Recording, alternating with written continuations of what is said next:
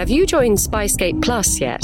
Spyscape Plus membership gives you exclusive access to Q&As with the spies and experts featured on the show, and to supporter-only content such as The Razumov Files, our 6-part drama series which reimagines Joseph Conrad's classic spy thriller Under Western Eyes for the present day. Once you signed up, you can listen to all this and more via Spotify, Apple Podcasts, or whatever your podcast platform of choice is. Go to spyscape.com/Spyscape Plus for details.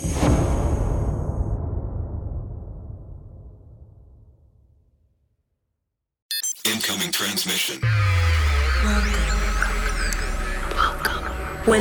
Welcome to Spy Sisters, a special edition from True Spies, showcasing the incredible women who've run some of the world's greatest espionage operations.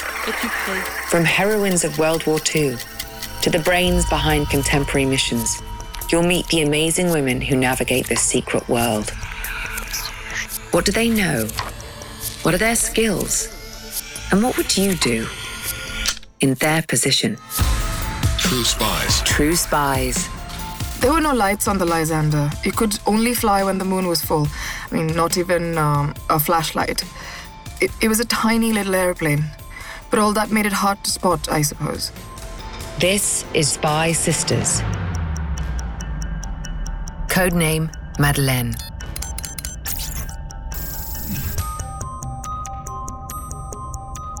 The moon was huge over France that night in June 1943. Miles below, the River Loire flashed silver on its winding course through the countryside. I remember thinking that it was just, heavenly. The pilot was a man called Reimels, I remember. He was showing us all the sights, the little towns and the villages and all of that. The single-engine Lysander didn't offer much in the way of luxury as it cruised into the heart of war. But its cargo was precious beyond belief. Her name was Noor Inayat Khan. You might have heard of Noor. For 4 months in 1943, she passed on crucial intelligence to the British from the heart of Nazi-occupied France. By 1944, she was dead.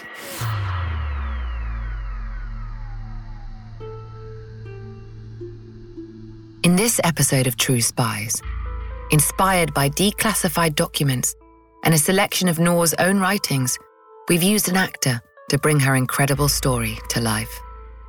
My brother always said that, because of the way we were raised, we could not be like other children. We looked at life through stained glass windows. Those were his words. It's true. Noor and her siblings weren't like other children.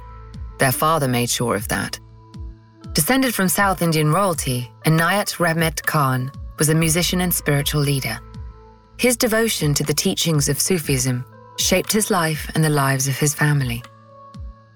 Khan's interpretation of this mystical branch of Islam taught that honor and self-sacrifice were paramount. His daughter was his most faithful student. I have some notes from when my father was traveling. I like to write to remind myself of him, I think. Peace is harmony, peace is beauty. Disharmony is the curse of life.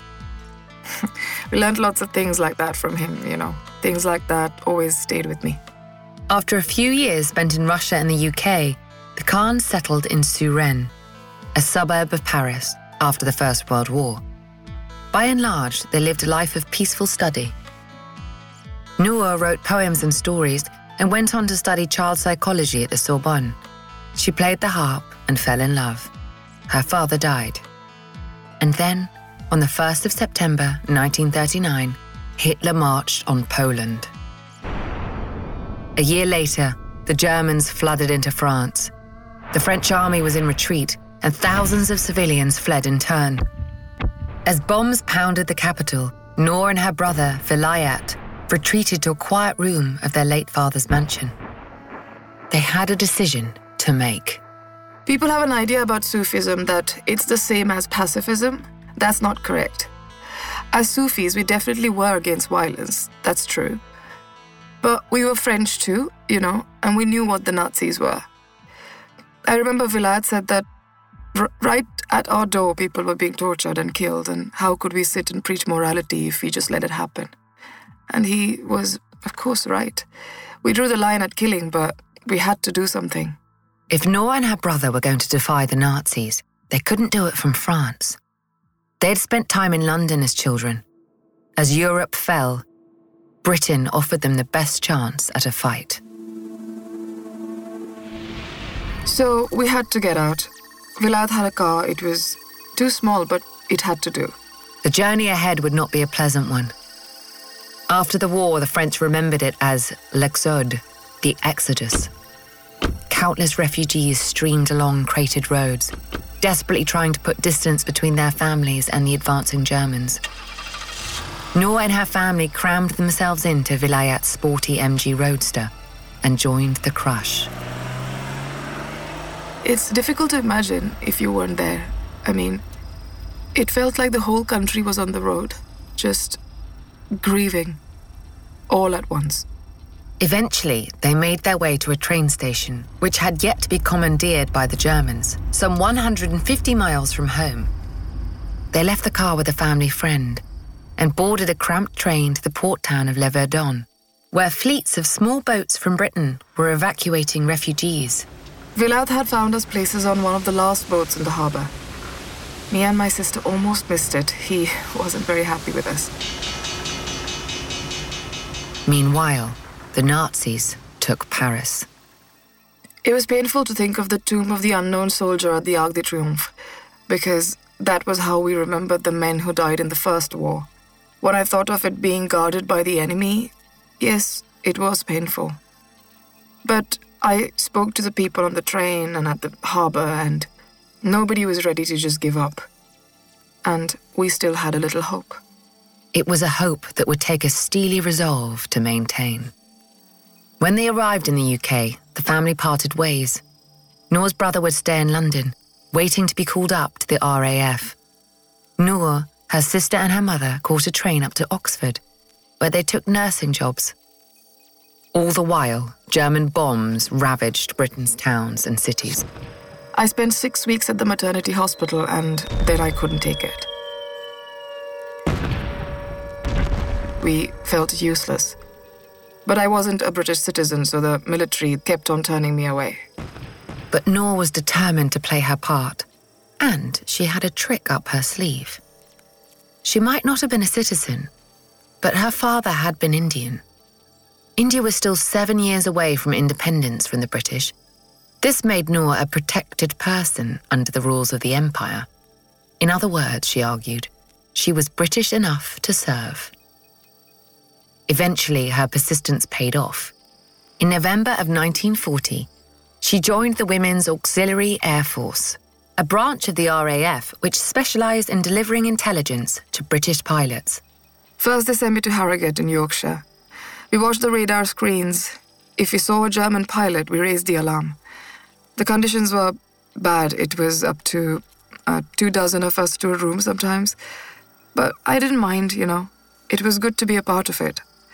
Then they sent me to Edinburgh, which was being bombed very heavily also. And so cold, the coldest winter for a long time. I was given more training on the wireless set, and I became quite fluent in Morse after a little while. Noor's time in Edinburgh would give her the foundation in wireless telegraphy that, in the months to come, would make her invaluable in the field. The last place they sent me was called Compton Basset, the RAF base there. It was more of the telegraphy, more advanced though. Eventually, Noor decided that she was ready for a new challenge. She would become an officer in the Women's Auxiliary Air Force. A commission would mean more responsibility. This was how she would do her bit. The commission board agreed to accept her application, but her success would hinge on an interview. I borrowed a pound from Vilayat and I got a proper hairstyle, a perm. I needed to look confident. I knew I could do the work. It certainly wouldn't escape their notice that she was Indian. In recent years, calls for Indian independence had intensified. Some Indian nationalists had even embraced the Axis forces, whom they believed would support their struggle against the British Empire. They asked me, if Indian leaders decide to embarrass Britain, whose side would I be on? And it was a really hard question because I would have supported independence. And I said that, and they didn't like it. So I told them that as long as the war was going on, I would serve Britain, but after, who knows? I got angry, to be honest. Noor left the meeting embarrassed. She'd lost control of her emotions. The last thing she needed was to give the board an excuse to turn her away. I went back to Oxfordshire and tried to forget about it. Weeks passed. Noor had all but resigned herself to the board's rejection. Then, out of the blue, she was asked to attend a meeting in London.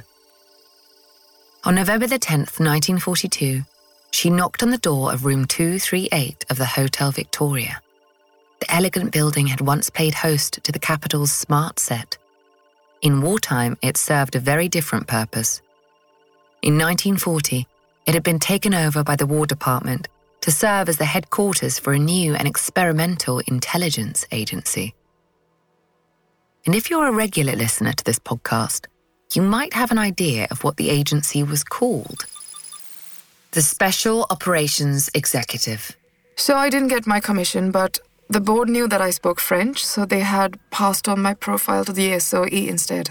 The organization, as it was known to its members, was secretive even by the standards of the intelligence community. And with good reason. The men and women of the Special Operations Executive were not traditional spies. Winston Churchill had personally commissioned the SOE. Drawing on his experiences of trying and failing to crush Irish rebels in the 1920s, he knew that sabotage, propaganda, and guerrilla warfare could be used to strike heavy blows against a powerful occupying force. In Nazi-occupied Europe, the SOE would do just that. Noor was about to find that out for herself. I remember the room, the chair was very uncomfortable, and the windows were all covered up. The man who met me was called Mr. Jepson. He was very honest with me, actually. Selwyn Jepson was one of the SOE's top recruiters.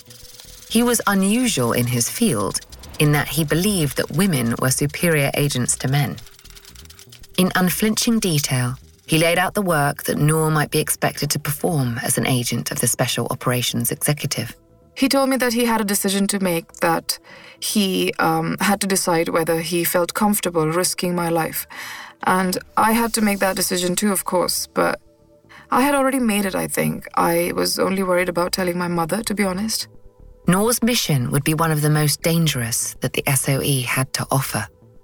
Her background and language skills, as well as her experience with Morse code, made her an ideal candidate to operate a wireless radio in occupied France.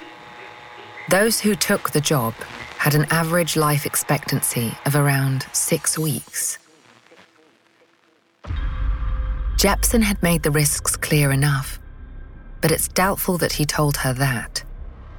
We don't know if Noor would have accepted if he had. Would you?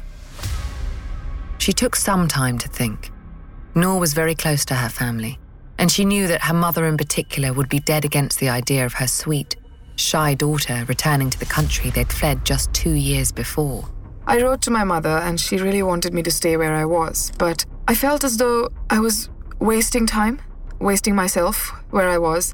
And so I wrote to Mr. Jepson and I told him that I would accept the position and that it would be a privilege, actually. Family ties felt just petty when winning the war was at stake. Noor's training began in February of 1943. She was part of a class of just 10 potential agents, 6 men and 4 women, who would need to be put through their paces rigorously before they could be deployed. She arrived at Wanborough Manor, a stately home in the picturesque Surrey countryside that was famed for its hunting. When war broke out, the crack of shotguns made way for the staccato pops of pistol fire as the SOE commandeered the estate for training purposes. I enjoyed shooting. It had a lot in common with meditation, I thought. You know, you have to focus your mind in one direction. You have a single purpose. Her training instructors weren't overly impressed with her early attempts at fieldcraft. One particularly uncharitable officer described her as not overburdened with brains.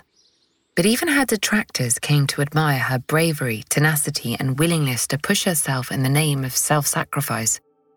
All values her father had instilled in her since childhood. Fortunately, she was strongest in the area that mattered most. She quickly adapted to sending coded messages on the Mark II suitcase radio, the tool of choice for the SOE's wireless operators in the field.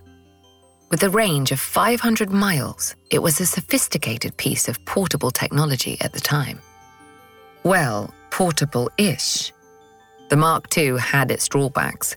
It weighed 30 pounds, almost a third of Noor's own body weight, and contained a cumbersome 70-foot antenna, which an agent would have to discreetly unfurl in the field.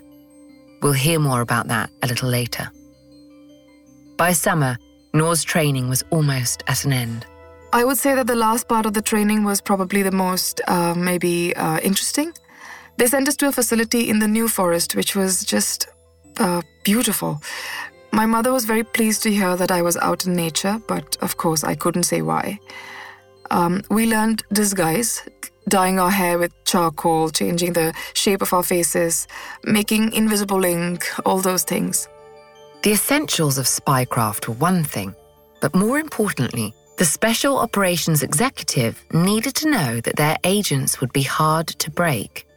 With this in mind, they staged interrogations which were designed to mimic the techniques used by the Nazis. They would storm into our quarters and take you at night, screaming in German.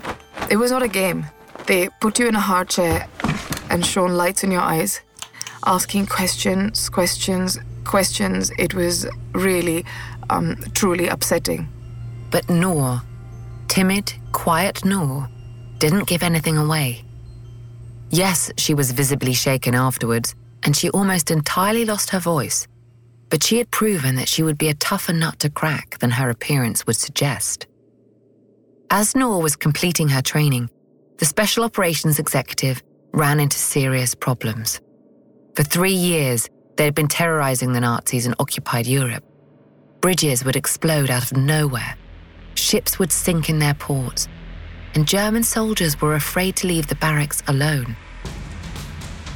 The success of the SOE's sabotage operations infuriated Berlin, so in 1943, the task of apprehending the British agents was handed over to the deadly Gestapo, Hitler's secret police. Soon, a full crackdown was underway. Wireless operators, the communications backbone of any SOE circuit, were being arrested almost as fast as the British could fly them in. Things were moving very quickly. There was no time for parachute training, so the airplane would have to land in France and let me off there. Noor's training had been grueling, but relatively short. There was a lot that the SOE simply hadn't had time to teach her. If they had, who knows, the story might have had a happier ending. Before she left England, Noor said goodbye to her family, who had gathered in London to see her off. I showed Vilayat, my brother, the L pill I had been given. L stood for lethal, cyanide. It was given in case I was captured. We were all given them anyway. He begged me not to go, said that this was taking things too far. My little sister took me to the underground station and she was crying too. I had to go though. Everything had led up to that night in June 1943. Noor made her way to a quiet airfield nestled in the Sussex countryside. There, she was issued with a pistol, a ration book, and a new identity card. Noor Inayat Khan, daughter of an Indian mystic, became Jeanne-Marie Renier, a French governess. Everything had to be just so. It was so important. We had haircuts in the French style, we wore French fashion. Even our cigarettes, if we smoked, had to be French. In training, we had spoken mainly French too. As Noor and her fellow agents prepared to board the lightweight Lysander aeroplane, a senior SOE officer pulled them in for some parting words. Merde alors. Roughly translated, you're in deep shit now. There were no lights on the Lysander. You could only fly when the moon was full. I mean, not even a flashlight. It was a tiny little airplane, but all that made it hard to spot, I suppose. Under cover of darkness, the Lysander touched down in a makeshift airfield in the Loire Valley. It had been a bumpy flight. The landing was bumpier. She was met by a ragtag welcoming committee of French resistance fighters who accompanied her on the train to Paris. When we left Paris, my family, were all too afraid. I was almost more afraid to go back, I think, because I knew what I was going back to. Nour's first base in the French capital was the apartment of one Émile Gary, who led his own SOE cell. He had been in desperate need of a wireless operator. When Nour arrived, he was less than impressed. Who was this terrified girl? But Gary had no time to question London's wisdom in sending her. She needed to be operational as quickly as possible. I hadn't slept in 24 hours. I passed out right there and then in front of Mr. Gary and his wife. After she'd rested, Nour was taken to one of the SOE's other safe houses, an agricultural college just outside Paris. It was the nexus of the most powerful resistance network in northern France, the Prosper Circuit. There, she borrowed a radio. There had been no room to bring one in the tiny Lysander, and sent her first message from behind enemy lines. It said, simply, that she had arrived intact. A few days later, her radio was parachuted into a nearby farm. The radio was fine, luckily. The other suitcase, the one with all my clothes inside, wasn't so lucky. They spent ages and ages trying to pick them all out of a tree for me. In the short time she'd been in France, Nour had done little to dispel Émile Gary's initial doubts about her. Her fellow agents in the Prosper Circuit echoed the criticism she'd faced during her training. She was clumsy, a little forgetful, too naive, too trusting. Nobody doubted that she was determined or that she cared deeply about the cause, but she was, frankly, an amateur. Surely she wouldn't last. One night, I think it was a couple of weeks after I landed, maybe, I was staying with friends near the agricultural college. I called Mr. Gary in Paris. I can't remember why. Anyway, the phone rang and then someone else picked it up. I didn't recognize the voice. Gary and his wife left town for a long weekend. The man who answered the phone at their apartment hadn't shown identification at the concierge's desk. He hadn't needed to. Gestapo. Nobody, including the Garys, ever went back to the compromised apartment again. They found alternative living arrangements. Not that it did any good. The German police had found guns and explosives on the same farm that I collected my radio from, and I don't think it took them that long to realize that the farm and the college were linked, actually. The Germans moved quickly. They raided the college and made a number of high-profile arrests. Soon, the Prosper network was no more. Fortunately, Nour had avoided capture, but only just. I was actually cycling to the college when the Germans were questioning people. As I was getting closer, I just knew that something was wrong. So I turned back. Anyway, too lucky. Less than a month after Nour had landed, she was the only free radio operator in northern France. A few of us managed to hide ourselves away in another apartment. We just couldn't believe what had happened. Paris was so dangerous. The police, Gestapo, SS, SD, they were everywhere. After a few days, I sent a message to London to tell them what happened. What would be your next step? The most powerful network in half of France has just been decimated. And these were the professionals, the people who thought that you weren't quite good enough. Would you take the hint and evacuate? Lay low until someone, anyone, came along to pull you out? They wanted me to come back. I said no. Nour told the SOE that she would stay in Paris for another month at least. She wanted to help revive the organization's fortunes in Paris, if not fully, then at least in part. She may have lacked the technical brilliance of some of the spies we featured in this series, but very few match her for sheer courage. It was time to get to work. I did what I could for the small circuits that were working in Paris, so I would cycle a lot of the time with my radio and collect messages from them that I could telegraph back to London. She was taking an incredible risk. Paris was swarming with Germans. Over the next few months, Noor would be instrumental in rebuilding the Prosper circuit. She arranged for drops of operatives, money and ammunition, as well as helping to arrange flights out of the country for those who needed to leave in a hurry. Getting agents out of France was almost as important as getting them in. If one was captured and talked, it could start the kind of domino effect that had crippled Prosper in the first place. She carried her heavy suitcase radio with her wherever she went, afraid that if she left it at home, it might be captured in a raid. It was an approach that could easily have backfired, but Noor's life in Paris had become a constant balancing act. Risk versus reward. There were no perfect choices. I remember once I was riding the metro. I kept my head down. I had dyed my hair, changed my makeup, all of that. And I had my suitcase. And then these two men, they were both wearing Wehrmacht uniforms, looked over at me, and they started walking towards me. What have you got in that case, mademoiselle? For two ordinary German soldiers, the idea of catching an enemy agent red-handed must have been the stuff of fantasy. Even more so if it was a radio operator. The resistance couldn't function without communications. A promotion could well be in the offing, maybe even a fat SS paycheck. It was a question well worth asking. I don't like lying. I was taught that it is one of the worst things you can do. You know, in Sufism, truth is the center of everything. But what could I do? So I said, it's a film projector. The carriage was between stations. If either of the soldiers had ever even seen a picture of a film projector, Noor had nowhere to run. The soldiers squinted at the young woman. She was desperately trying to hold herself together, obviously afraid. But that didn't necessarily mean that she was a spy.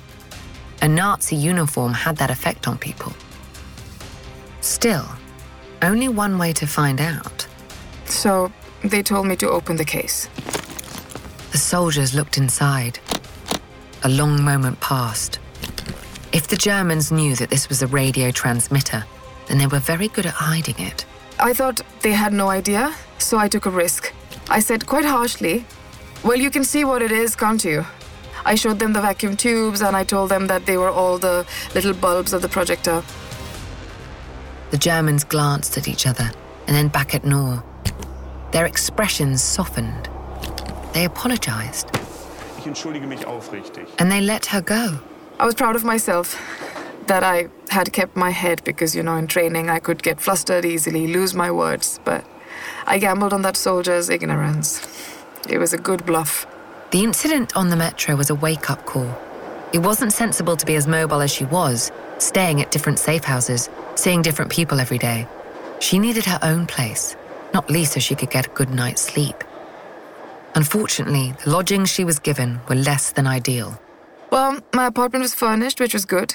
The previous tenant had gone to the unoccupied zone. They sold everything to me, but the building was full of SS.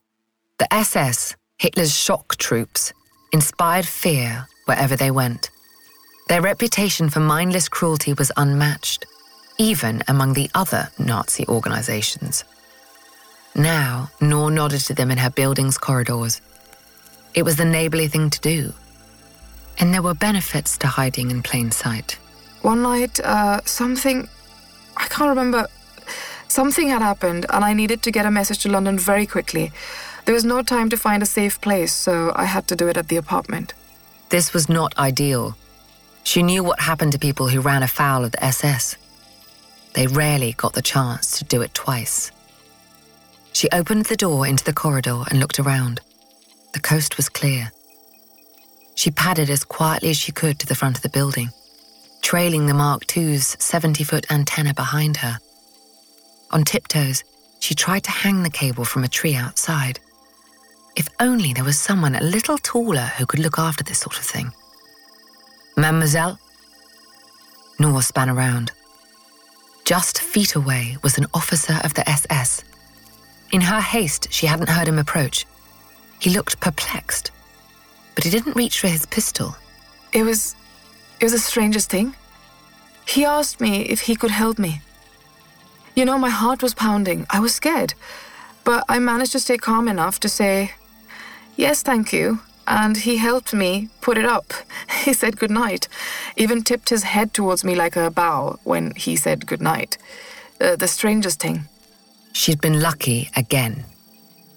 Later, she rationalized her encounter with the SS man. Nobody was allowed to use a wireless, not even for entertainment, but he probably thought that I just wanted to listen to a little music and decided to be a sport about it, I suppose.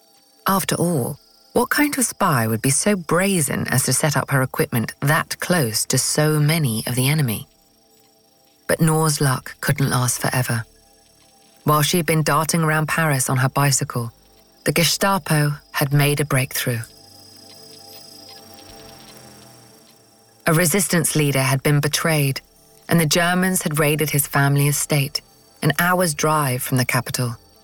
It was one of the many safe houses that Noor had visited in the course of her vital work over the past few months. There, they found notes from one of her radio transmissions. Some were signed with her code name, Madeleine. The Germans knew that so many British wireless operators had been captured that Madeleine had to be just one of a few remaining agents in France, maybe even the last one. The hunt began in earnest. I think it was August, middle of August. London, sent me a message asking me to meet 2 agents in a cafe on the Champs-Élysées, 2 Canadians. The 2 Canadian agents were well-trained, smart, and urbane. But they'd made a fatal mistake.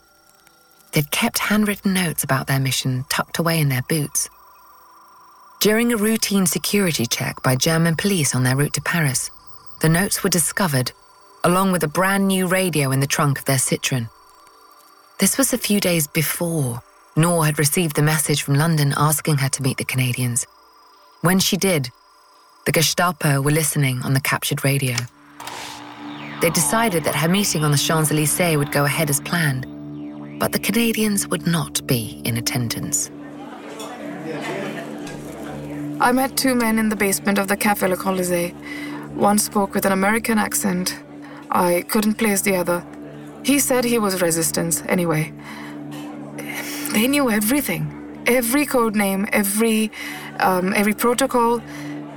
They gave me no reason to suspect anything at all. The man with the American accent? Karl Horst Holdorf, a German who had once worked for a US-based shipping company. The so-called resistance man? His name was Joseph Plack. Both were on the payroll of the SS. And now they knew exactly what Noor looked like. Every day in America, 60 million packages are delivered. But we don't always know what's inside. He bent down to pick the package up. That's when the device detonated. Danger is everywhere, and no one is safe in Austin, Texas, as law enforcement hunts a serial bomber for 19 days.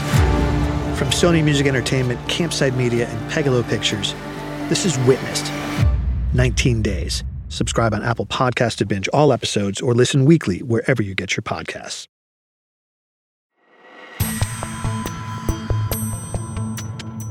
The next day, she met the so-called Canadians again. This time, she sent them to a factory owned by another resistance operative, a prominent industrialist who was in the process of building his own circuit. Together, they made plans to bring more SOE agents into the country to assist him. This was a serious intelligence coup for the Germans. Over the next few months, they would arrest several agents and seize over 2 million francs in cash to funnel into the Nazi war effort. But on that day in mid-August, Noor was none the wiser.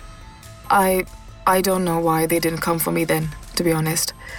They could have taken me in the cafe or followed me home, but they didn't. I think they just wanted to use me for as long as they could. They didn't want to risk losing the intelligence if I spotted them following me. Anyway, this meant that I could keep sending messages to London, and some of those reports contained very complete information about the locations of the German factories and airports, and then they were bombed by the British. A month later, as autumn fell over Paris, alarm bells finally started ringing for Noor. She had arranged to meet one of her favourite resistance contacts by the Arc de Triomphe. When she had called him, his voice had sounded strange. She couldn't have known that the Gestapo were in the room with him, telling him what to say. She was dropped off at a short distance away from the meeting point. She could see her contact sitting on a bench waiting for her. But she saw something else too. There were 2 men standing behind him, dark clothes. Another 2 were sitting on the bench opposite. All of them were watching my contact. I watched too and just waited. I thought maybe they could go away. I couldn't believe it was a trap. After a tense wait, Noor's suspicions were confirmed. A black Citroën, the trademark vehicle of the Gestapo in Paris, pulled up in front of her contact. The 4 burly observers rushed towards it and bundled the hapless resistant into the back seat. He had been working with the Germans, albeit under duress. They'd used him as bait to catch a bigger fish. It was a very close call indeed. I don't judge him. I know he didn't want to do it. I don't know what they did to him. I forgive him. But of course I was shaken by it, very shaken. I changed everything about myself, panicking. I think I was panicking. Dyed my hair again, changed all my clothes. I left my apartment, settled up the rent. I didn't know what my contact had told the Gestapo. Noor had to get out of Paris. She had spent 4 months in the city, always on the move, never more than one wrong word away from capture. She had outlasted the Special Operations Executive's grim 6-week estimate of a radio operator's lifespan. She had done what she could. It was time to go home. She spent the first week of October saying goodbye to her friends. A plane had been arranged to take her back to England. Meanwhile, in the French headquarters of the Gestapo, a telephone rang. Renée Gary. She was the sister of Emile, my first friend in Paris. I don't know why she did it. Maybe money. Maybe it was more personal than that. I don't know. Renée Gary was a peripheral figure in the Parisian resistance movement. Because of her brother, she was always on the edges. She'd even shared a flat with Noor at one point, but she was never actively involved in their activities. Maybe she resented that. Whatever the reason, Renée had just offered the Gestapo Noor's address. In return, she asked for 100,000 francs. Little did she know, she could have asked for 10 times that amount. The Germans paid huge dividends for information that led to the capture of SOE agents. And someone like Noor, who was a key part of the resistance network's communications infrastructure, would have been worth even more. Renée brought the Gestapo to Noor's apartment. She wasn't there, but they saw the radio. That was proof enough. There's a man called Cartaud who used to be resistance, but he had changed sides after the German broke his circuit in 1942. They sent him to my apartment to wait for me. After being captured and released by the Nazis, Pierre Cartaud had made it his mission in life to become more German than the Germans. He bought into their ideas with a convert's zealotry and was personally responsible for the capture, torture, and death of several resistance agents. This was the man who waited in Noor's apartment for 6 hours on October the 13th, 1943. This was the man who grabbed her from behind as she walked through the door. I fought him. I bit him, pulled his hair. I was shouting so loudly I almost shredded my throat. Cartaud threw Noor onto the couch, clamping his hand over her mouth, anything to stop the screaming. Then she bit him again. And that time I drew blood. I saw his eyes go black, and he pushed me back and pulled out his revolver. I was so angry, but I thought there was a chance that I could still escape. And you know, I couldn't do that if he shot me there and then. Training the gun on Noor's forehead, Cartaud backed away, wincing toward the phone that sat in the corner of the apartment. Never taking his eyes off the furious woman on the couch, he dialed a number. Moments later, the Gestapo arrived. All I could think was, this would happen at the very last minute. Just a few more days and I would have been in England with my family. A week later, the Special Operations Executive had heard nothing from Noor. They heard rumors from their other agents that she might have been captured, but nothing concrete.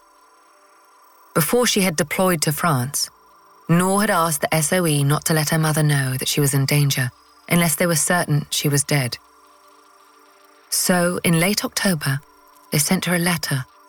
It read, "We are pleased to tell you that we have received good news of your daughter and that she is very well."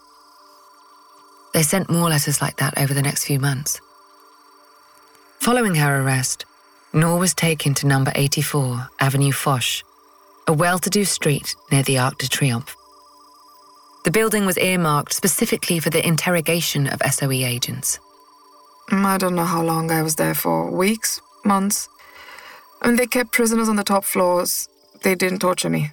It was almost worse than that. The officer who was assigned to interrogate Noor was called Vogt.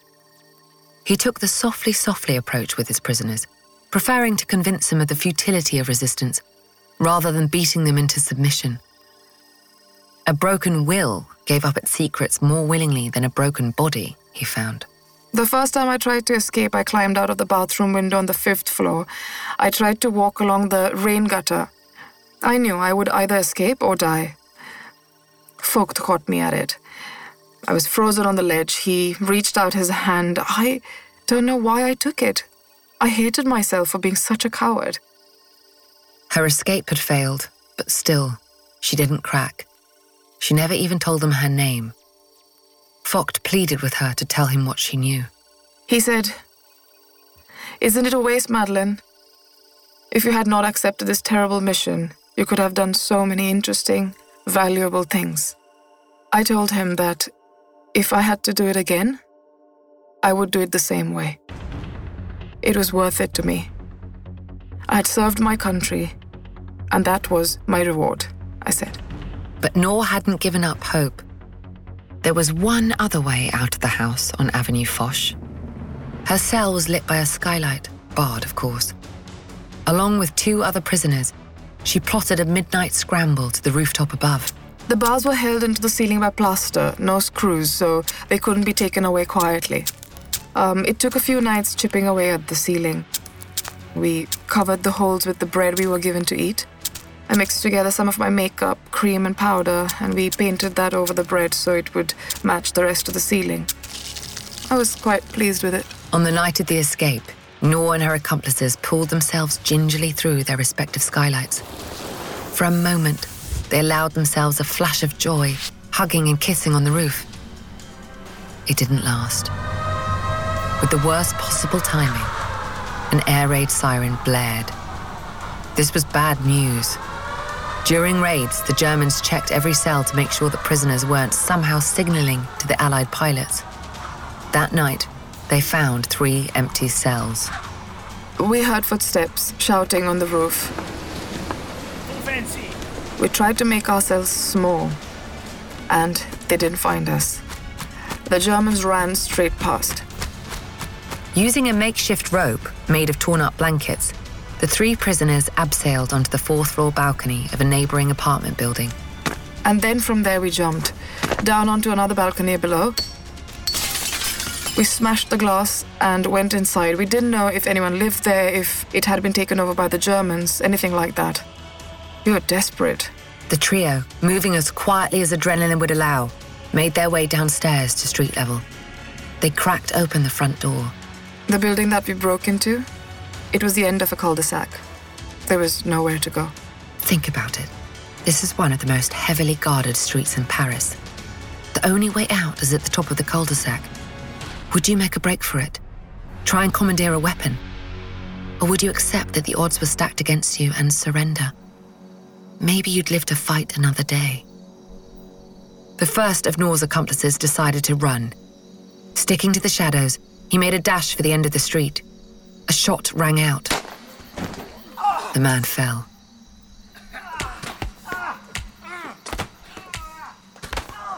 We saw him fall down, and then we couldn't see him because the SS surrounded him, hitting him.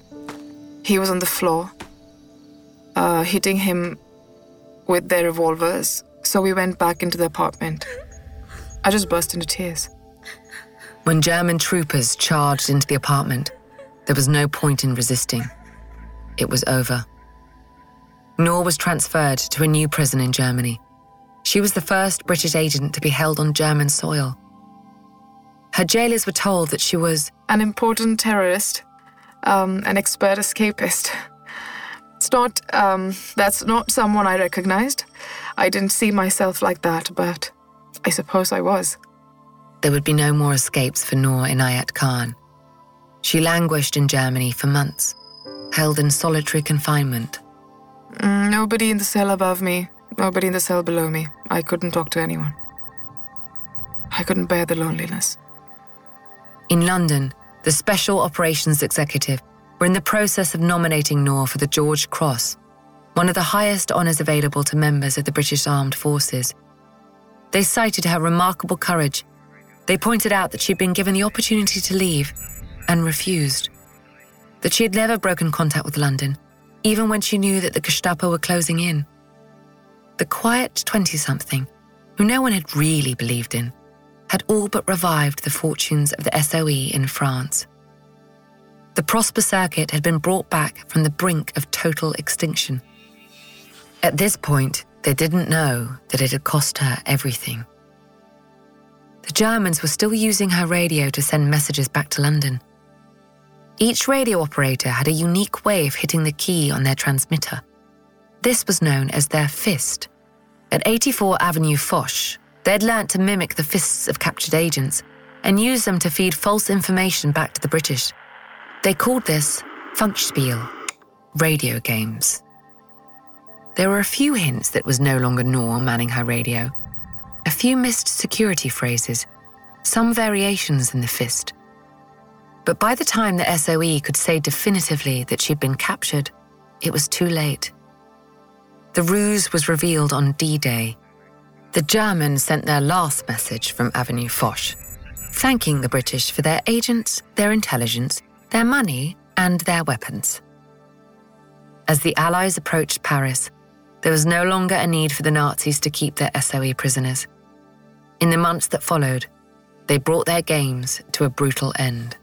It was maybe 1:30 in the morning. I was brought to the warden's office along with 3 others. One I knew. I had trained with her in Surrey. We were handcuffed, and then they took us to the train station. This is where we leave Noor. She was taken to the concentration camps at Dachau, north of Munich. She spent one night on the cold floor of a cell. In the morning, she was beaten and led out to a ditch. She was made to kneel. Then she was shot. A few weeks later, Noor's mother received her last letter from the SOE. It told her that her daughter was missing. It would be some time before she learnt the truth of what had happened. Years later, in 1967, a plaque was installed on the wall outside Noor's childhood home in Suresnes. At the dedication ceremony, her brother Velayat gave a short speech. A little crowd had gathered. In the middle of her biggest achievements, she was afraid, he said. This is what emboldened those who were afraid that they were lacking courage.